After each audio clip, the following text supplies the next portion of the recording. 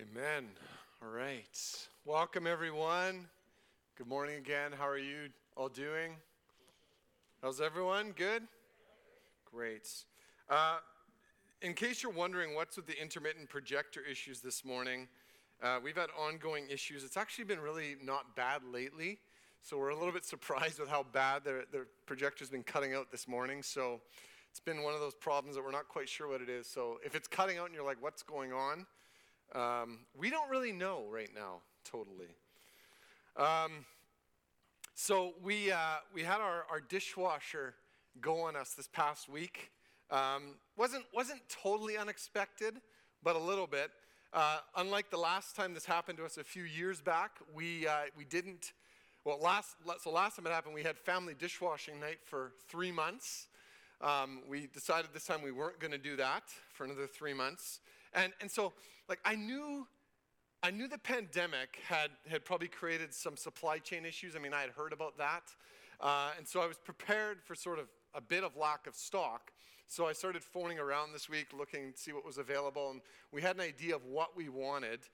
And I was told that the dishwasher that we really wanted, any version of it, was about 6 to 9 months away. And so I'm like, yeah, we're not going to have family dishwashing night for 9 months. That's just not going to happen. So that didn't sound all that appealing. 3 months. So we opted for one of the models that was readily available, and it had a few less options than what we really wanted, but whatever. Like we were content. We were like, no, this is good. And so one of the things that we had given up on our previous dishwasher when we moved was it had this glorious, and it's glorious, third rack for cutlery at the top. And it's amazing. And when we had to, the model that we got, we had to give that up. And so we're like, oh, well, So we get the dishwasher home, and we're getting it ready to install it. And I unwrap it, and I open it up. And lo and behold, there's a third rack on this dishwasher. And I'm like, this is amazing. Like, I was so shocked. I had, like, Jess and I were like, we almost did like the happy dance in the kitchen. We were like, yeah, totally unexpected. And so in that moment of receiving something like that unexpected, Jess and I, like, we were ecstatic, right? And I know, like, it's only a dishwasher, I get it. But sometimes it's the small things in life. And in that moment, what I felt could be interpreted as joy. Could be, right? Except, and this is as wonderful of a surprise as it was in the moment, it really, when you get down to it, is only circumstantial happiness. It's because if things didn't go that way, then we don't have that, what could be interpreted as joy. It was based on a third rack in a dishwasher. And so, dishwashers aside, here's the question. How do we welcome real, sustained joy into our lives? And that's a question that I believe the scriptures that we read this morning, that we heard from Isaiah 12, Luke 2, and we sang about it, but I believe that those scriptures, that they answer that question for us. And it's one that I want to spend time this morning for the next few minutes here investigating together. So I've titled this morning, Welcoming Joy into Our Lives. It's interesting. I had forgotten. I had previewed that Alpha Youth video. And in there, as we were watching, they talk about the happiness bucket that we're all trying to fill, right? And youth are right there, and adults are right there in the midst of it. How are we trying to fill the happiness bucket in our lives? And so, you can call that circumstantial happiness. Unexpected surprises, right? A promotion at work, a pay raise, purchasing something, going somewhere, accomplishing something, doing something that we enjoy, etc., etc., etc. All those things can bring us circumstantial happiness in the moment. And the list of those things that we think can bring us happiness are super long. That list is long, and the length of time that might last in our lives, depending what it is, can also be really varied, right? People can live in circumstantial happiness for quite a long time. But real, lasting joy that has longevity and quality to it. I want to suggest that is something else entirely.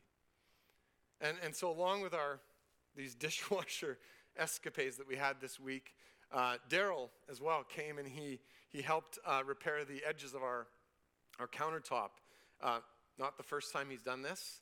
Our corners of our countertops like to chip off, and they have this tendency to chip off when chairs get rubbed against them or clothing. And so Daryl graciously was able to come and help me repair that this week again. And there is a solution to all this too, right? We've talked about this. The solution is if we just would get quartz countertops, everything would be great. But like there's this thing called finances and money. So we were chatting about countertops again, and Daryl was commenting how much he prefers marble. And I was like, oh, yeah, really? And he's like, yeah, because it's got longevity and it's got quality to it that even quartz doesn't have. And because it just simply lasts longer than anything else out there. That's the type of joy I'm talking about. Like marble joy. Okay? Well, not really. But like that idea of lasting, not circumstantial happiness that's chipped away. Catching the drift there? Doesn't last. Yeah, Daryl's catching it because he's repaired it more than once. So here's the thing. Jesus promises us joy. And he doesn't just promise us a little bit of joy here and there. He speaks of fullness of joy. When I read what Jesus said about joy, I'm like, there is something here. He speaks about his joy being inside of us. Do you ever get that? Do you catch that in the scriptures? He speaks of his joy, the joy that Jesus has being in us. I read that and I go, okay, that's joy that will last. I'm pretty convinced of that. In John 14-17, several times there in those chapters, Jesus speaks of us having his joy. And then in John 17, it's the chapter where he's praying to his Father. He's praying for his disciples and for all believers to come. And he prays to his Father that his joy would be fulfilled in us. And I'm operating this morning out of the premise this morning that is truth. That what Jesus says there, what Jesus prays is absolute, rock solid, mail it in, bet everything you have on that. It's true. It's true. And that we can experience that in our lives. Okay, while also being real, I think that many of us struggle to believe and experience that. So I want to look at those passages we read this morning out of Isaiah 12 and Luke 2. A little bit more emphasis on Isaiah 12. To discern, how do we welcome this joy in our lives? And I really believe this is something worth investigating for us. And I believe that there is deep joy for us to receive this morning. So while you turn to Isaiah 12, we're going to read it in a second here. Isaiah 12 continues the prophetic words of Isaiah 11 that speak of the coming of the one that's going to stand as a banner for all people, the one who's going to come in righteousness and faithfulness. It's speaking of the coming of the Messiah for all people. And Isaiah picks up on this, and it speaks of in that day, which is meant to be understood of the impact of this coming that we're gonna experience. And it speaks to both the present tense and the future tense of what Jesus has already brought and what is coming. It's both a present reality to be embraced and a future reality to place our hope in. And so let's read Isaiah 12. We read earlier from the NIRV. It's just a little bit more simplistic for kids. We're going to read from the NIV now. Verse 1. In that day you will say, I will praise you, Lord. Although you were angry with me, Your anger has turned away and you've comforted me. Surely God is my salvation. I will trust and not be afraid. The Lord himself is my strength and my defense.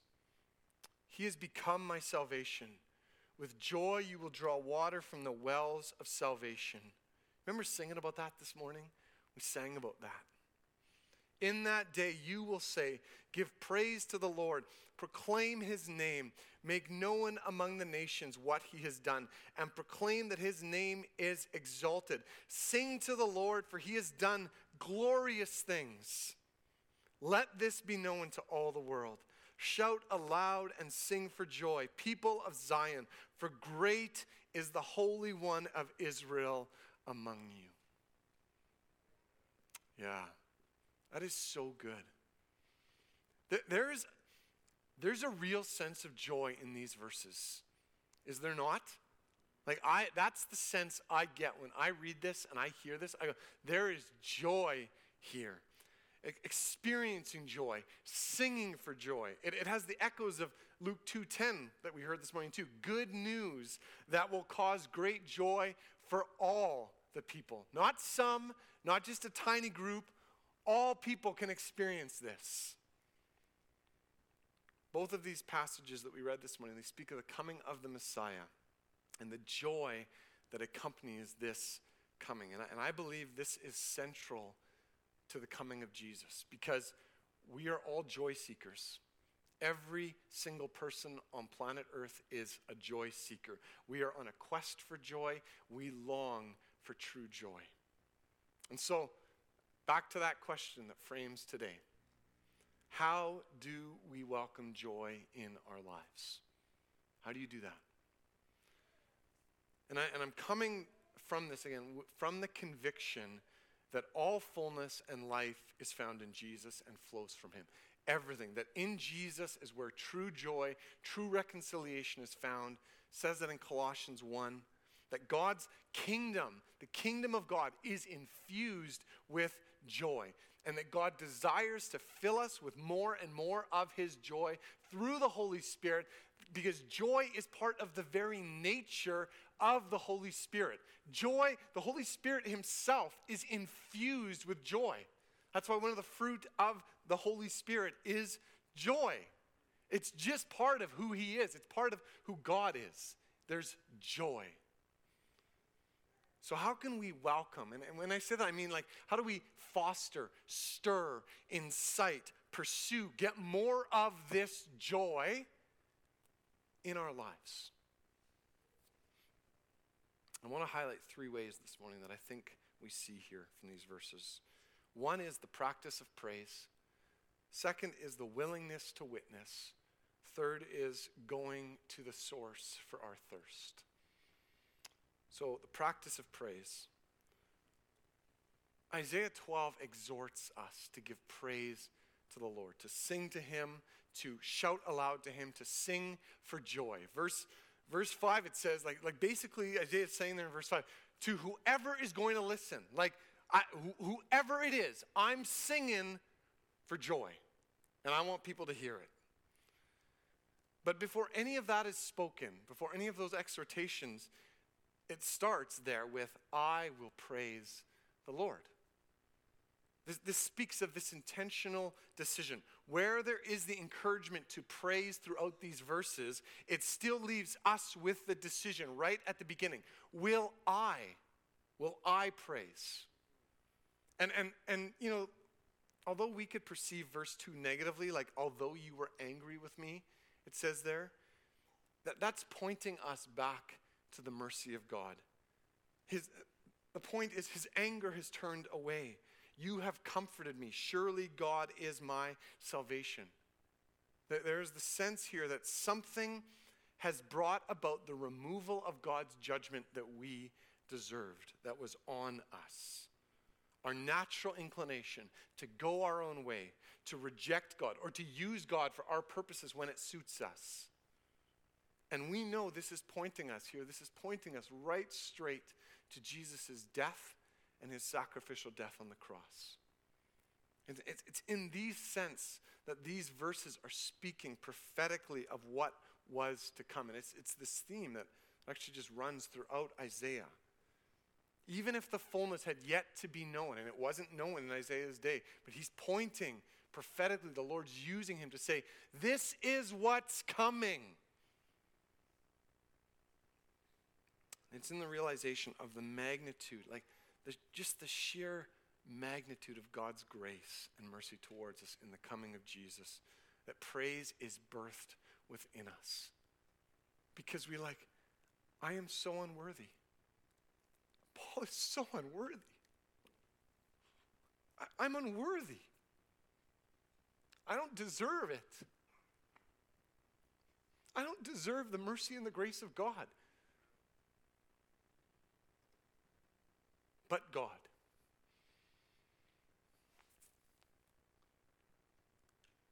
We generally talk about things that excite us, right? We generally talk about things that stir us. We generally talk about things that fill us with passion.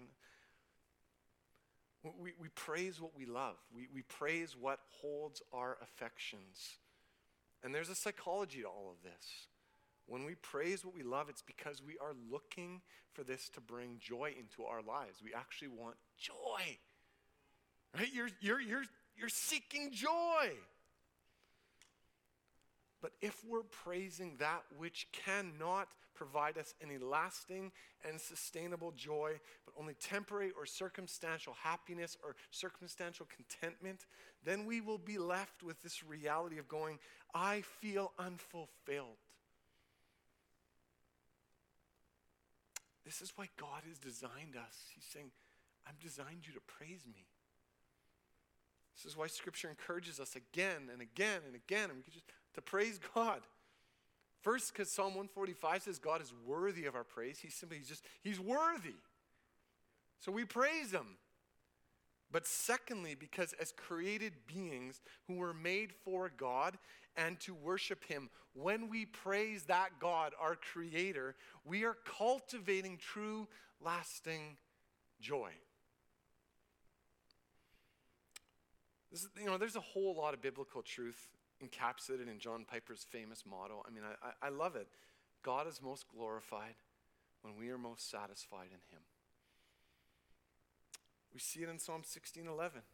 In your presence there is what? Fullness of joy. That's it. In your presence. God, you have it. We are created for worship. And because we were created for worship, therefore we are inclined to praise. But it's what we praise. It's what we praise that makes all the difference in our lives. And this is not theological theory, right? These verses are practical when it comes to praise. They're very practical. They give us actual things of how we praise. They're not just giving us theory. They're saying this is how you do it. Because we will all instinctively praise something in our lives. So there's this practice of praise that's intentional. What do we do intentionally to praise in our lives? It's also about trusting God, not giving away to fear. I think that's huge in these days. Verse 2 says there, I will trust and not be afraid. In the small amount of time that I knew Alvin Fry, and there's a bunch of us here that knew Alvin, I didn't know him for that long, but he did this consistently. Always speaking of God's presence and his work in his life, and not giving into fear. Like Alvin would say, so many times I heard him say, we serve a what? Big God. It was so simplistic what he'd say. It was like, yeah. And he would just, and he said that with 80 years of life experience. We serve a big God. And it was, the thing I noticed about him is it was intentional with Alvin. There was a practice of praise that he was intentional about. So how can we do this with one another? How can we stir one another to this practice in our lives? One way that we praise God and one way that we welcome his presence in our midst that we cannot miss here in Isaiah 12 is with our voices, through singing. It's really simple. Do you want to experience more of God's presence and joy in your life? Praise him. Lift up your voice. Sing. It's not the only way. It's not the only way we praise him, obviously, but it is a profoundly biblical way that we praise God. I can be having a day where there's things that are challenging me, struggling, I'm feeling whatever, just, right? Stuff that happens in life. And I make a choice. I am going to worship God with my voice. I'm going to put music on. I'm going to do whatever I have to do. And I sing. Why? Because it changes me. It changes the atmosphere. And it does something in my heart. Now you might say, even amidst where the scriptures, it promises to release joy in us. That's the thing we can't get away with here, away from here. It promises joy when we sing. So you go, what maybe you go, I don't sing well, you might say. I just don't sing well, Paul. I don't like how other people, I don't like people hearing me sing. Some of you might not like hearing me sing. Whatever. We had an elder in Gateway years ago who famously, and I mean famously, sang off tune. Yeah. Carlos knows. He knew it, and so did everyone else. Everyone who was part of Gateway knew it. He didn't care. That's what I loved about it. He didn't care. It didn't stop him. I went on a mission trip with him, and we were in a circle, and we were singing, and I'm right next to him. I'm like, oh boy, oh boy. And he's famously singing off tune. And I'm struggling to keep a note. He doesn't care. It's about the Lord. It wasn't about me. It wasn't what anyone else. And he wasn't trying to show off, guys. It was just that he knew that he needed to praise. And there was so much from that I took away going, I truly believe there's something in that experience being around him that emboldened me going, it doesn't matter, it doesn't actually matter what you guys think about my singing. It doesn't matter. Not because I don't care. I just really want to praise Jesus. I do. I wish that God had birthed me with a better voice. It's okay. My point in that, it's kind of funny. My point is, don't worry about what others around you are going to think when you sing. Lift your voice. Don't worry. I'm honestly not going to care. I am not going to care if I hear people singing off tune. Whatever. How else can we welcome joy into our lives? Secondly, the willingness to witness. With our lives, in the way that we live. Yes, in what we say and what we don't say, but so much more than that. To witness is to point to another. Verse 4 here speaks of proclaiming the name of God, making known to others, which that's really what among the nations means. It's talking about just to anyone, to everyone, to others. It's not specific nations, but it's just speaking of making known the Lord and what he has done, proclaiming that his name is exalted. Do we see here what's happening in the progression of Isaiah 12? If you read it through a few times, it's speaking of the Messiah that was to come, that's bringing salvation. And in return, because of that, his people, they respond with praise and exaltation. As they encounter God and his incredible healing, they're going, look at this Messiah. That's what's happening here. That's what Isaiah's prophetically pointing to. And he's speaking of this happening in the lives of people. And we see this as well in the shepherds in Luke 2. After seeing the reality of Jesus, they went and they saw. And what does it go on there? We didn't read it actually, but it says, they spread the word concerning him. They witnessed. It's about people who have experienced and are living within this reality of the saving work of God in their lives. Their lives witness to this reality. I am not worthy. Jesus has saved me. And I need to share that.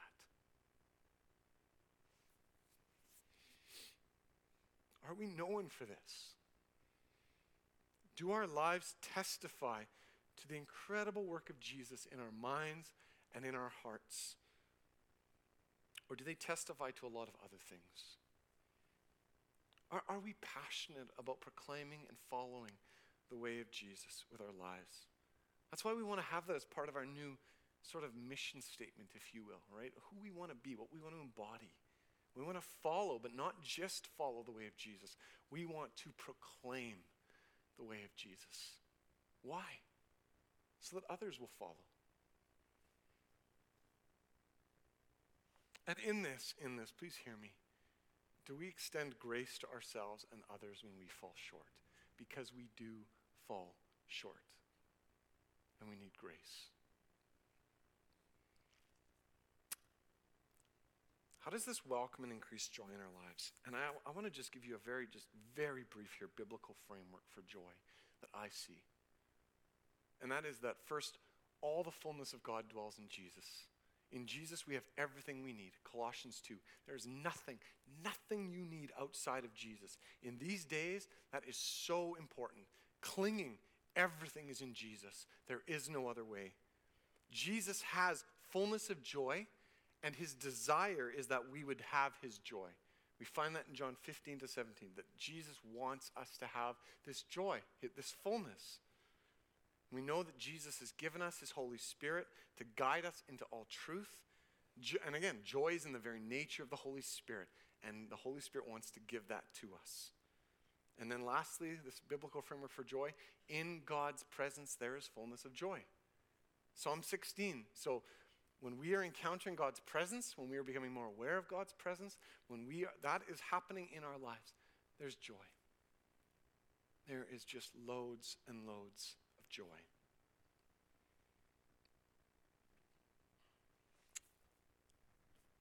When we live in a state, a way of life, of proclamation and exaltation of God's goodness and his working in our lives, which, it's this thing of abiding in Jesus. We cannot help to witness what God is doing. And this cultivates this joy that lasts within us. And I think a significant factor in all this for so many of us, and it still is for me, is fear. What will people think of me? How am I going to be regarded? What are people going to say about me? Are people going to snicker? Whatever. I've had to battle that my whole life. I think we all do. We have to be willing to allow God to move us past that. To just say, this is a reality, God. I struggle with this. Would you please help me? Would you move me past this? And a lot of that is just praying for opportunities, folks. Praying that God will give you opportunities to engage others. And when those opportunities come, just taking that big step and going, yeah, God does marvelous things in that. This brings us to the third way we welcome joy into our lives. This is where I want to end. And that is going to the source for our thirst. Because I don't look at I knew what we were singing as far as songs this morning, but I hadn't looked at all the lyrics. And we were singing stuff this morning. I'm like, we're singing a lot about joy and wells and stuff. And I'm like, this is awesome. Because God wants us to see this. I think there is an overwhelming majority of people who would agree that they desire sustained joy in their lives that doesn't deplete over time. People want that. The reality is that, again, this thing of being joy seekers, we just spend our lives chasing after this. And the simple claim is this, again, Jesus is the true source for all joy. Isaiah 12:3 there, it speaks of joy that comes as a result of drawing water from the wells of salvation. It's this rich picture of these wells of salvation, and we're drawing water up that sustains. It's significant imagery for a semi-desert climate. We should see that in the text. This is a semi-desert climate. Wells of water for salvation. That's an incredible picture. And it's hard not to connect this verse with Jesus' conversation with the Samaritan woman at the well. And I think Jesus was intentionally actually bringing this into that with that woman. Because what follows there with the woman at the well is this fascinating conversation. Jesus asks her for a drink of water, and she's like, what are you doing even talking to me? You're a Jewish man, I'm a Samaritan woman. Jews and Samaritans, we don't talk to one another, we don't like one another, and you're asking me for a drink of water? And he says, if you knew the one who was asking you for a drink of water, you would ask for my water that will never run dry. Like I give you water that is living water. And she looks at him and she's like, because she's like, what are you talking about? She's like, you don't even have anything to draw water with. He didn't have anything physically. She's still thinking in the physical realm. And he says, no, I'm offering you a very different water. And then it goes into this fascinating conversation where he reveals he sees everything in her. Everything that's going on in her. By the end of it, she is absolutely astounded by who she has met. But the point is, Jesus is speaking of himself as the very source of this life-giving water. Now, Jesus' invitation is costly. We see it throughout Scripture. It is surrendering your life to him. Jesus doesn't let us off and say, oh yeah, you can do whatever you want, live your life how you want, just claim a couple things. No, he says, this is costly. You have to lay down your life to follow me. But he says, I'm promising you, if you do this, if you surrender your life and lay it down for me, I promise you it is abundant life like you have never, ever known. Consider the themes that we see every Christmas in a thoroughly secular culture. We see these two themes again and again every year. This longing, this desire and longing for peace and joy. It's spoken of everywhere. And the reason is because it's revealing the desperate longing of the human heart.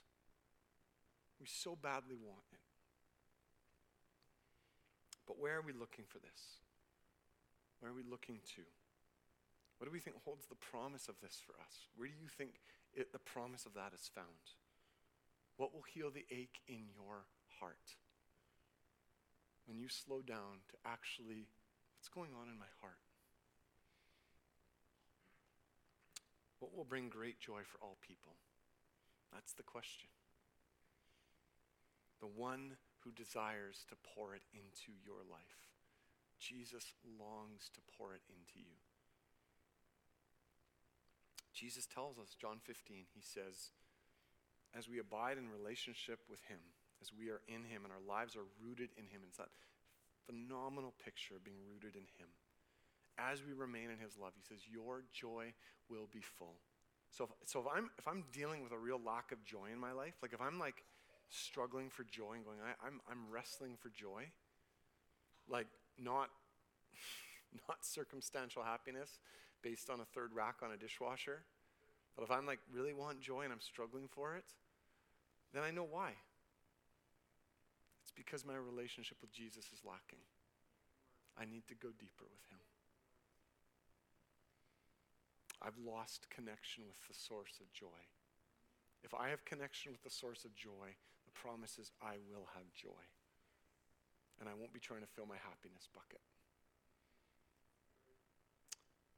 Now, I think there's a real danger that we hear of this joy and we are inclined to doubt. We live in a deeply, deeply cynical and distrusting culture. And if something sounds too good to be true, we're usually like, yeah, it probably is too good to be true. And many times it is in our culture. So I want us to consider, just here for a couple minutes as we end, the passage that we heard from Luke 2 this morning. Why would a company of angels, now a company of angels, if you don't know, is about 400 to 600 angels. Wasn't 10 on the stage. That was great. 400 to 600 angels in the sky, lighting up the sky, proclaiming this news. 2 shepherds.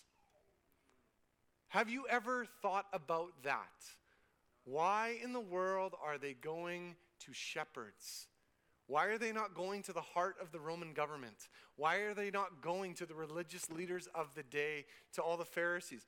Why are they not going to the who's who of Roman culture and announcing it? They go to shepherds in the field. Shepherds were on the low rung of society. People disregarded them. They were unimportant. They just saw them as whatever. They're shepherds. They smell, they're dirty, they tend sheep. That's who the angels go to.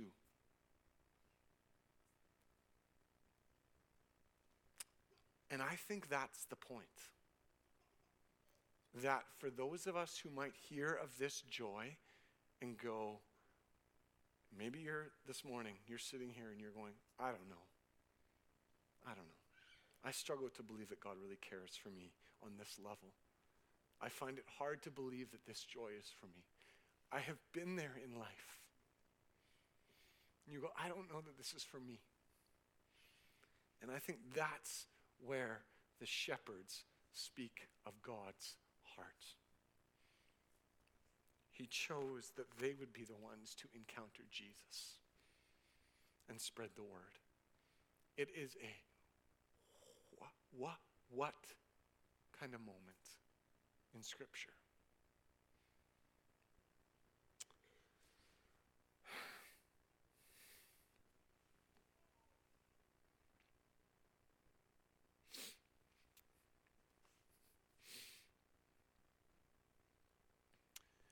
It brings me back to Isaiah 12, specifically verse 5.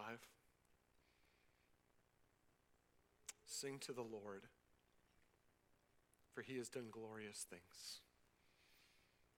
Let this be known to all the world.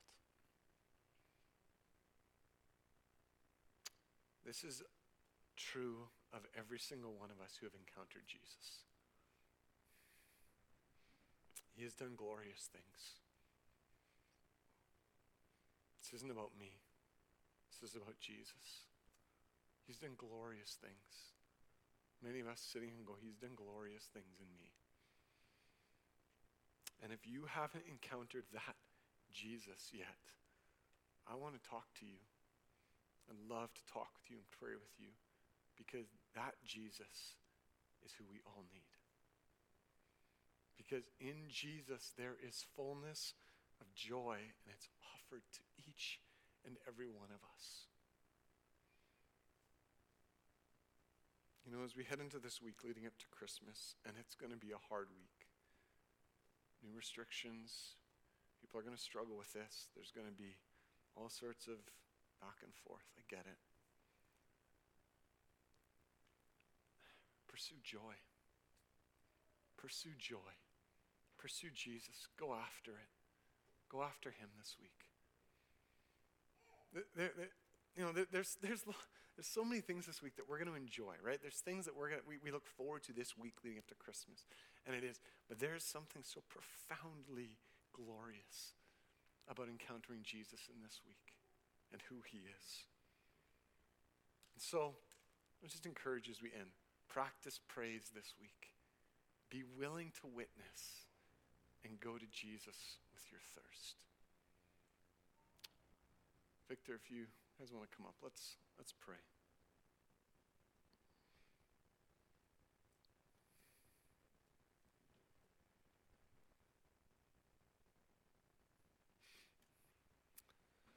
Father, I want to thank you that you are so good. Father God, you are so gracious. You're so merciful. Thank you, Jesus, that you came. And Holy Spirit, I thank you right now that your presence is here, and it's sweet. Your presence is sweet. And we long for you, Jesus. We long for you. We long for more of you. We long for your return. Jesus, would you come and would you meet us this week? Right now, in these moments, right now, as we close, would you meet us, Jesus? We thank you, we thank you, we thank you, we thank you for your joy and your invitation of it. Would you pour more of your joy into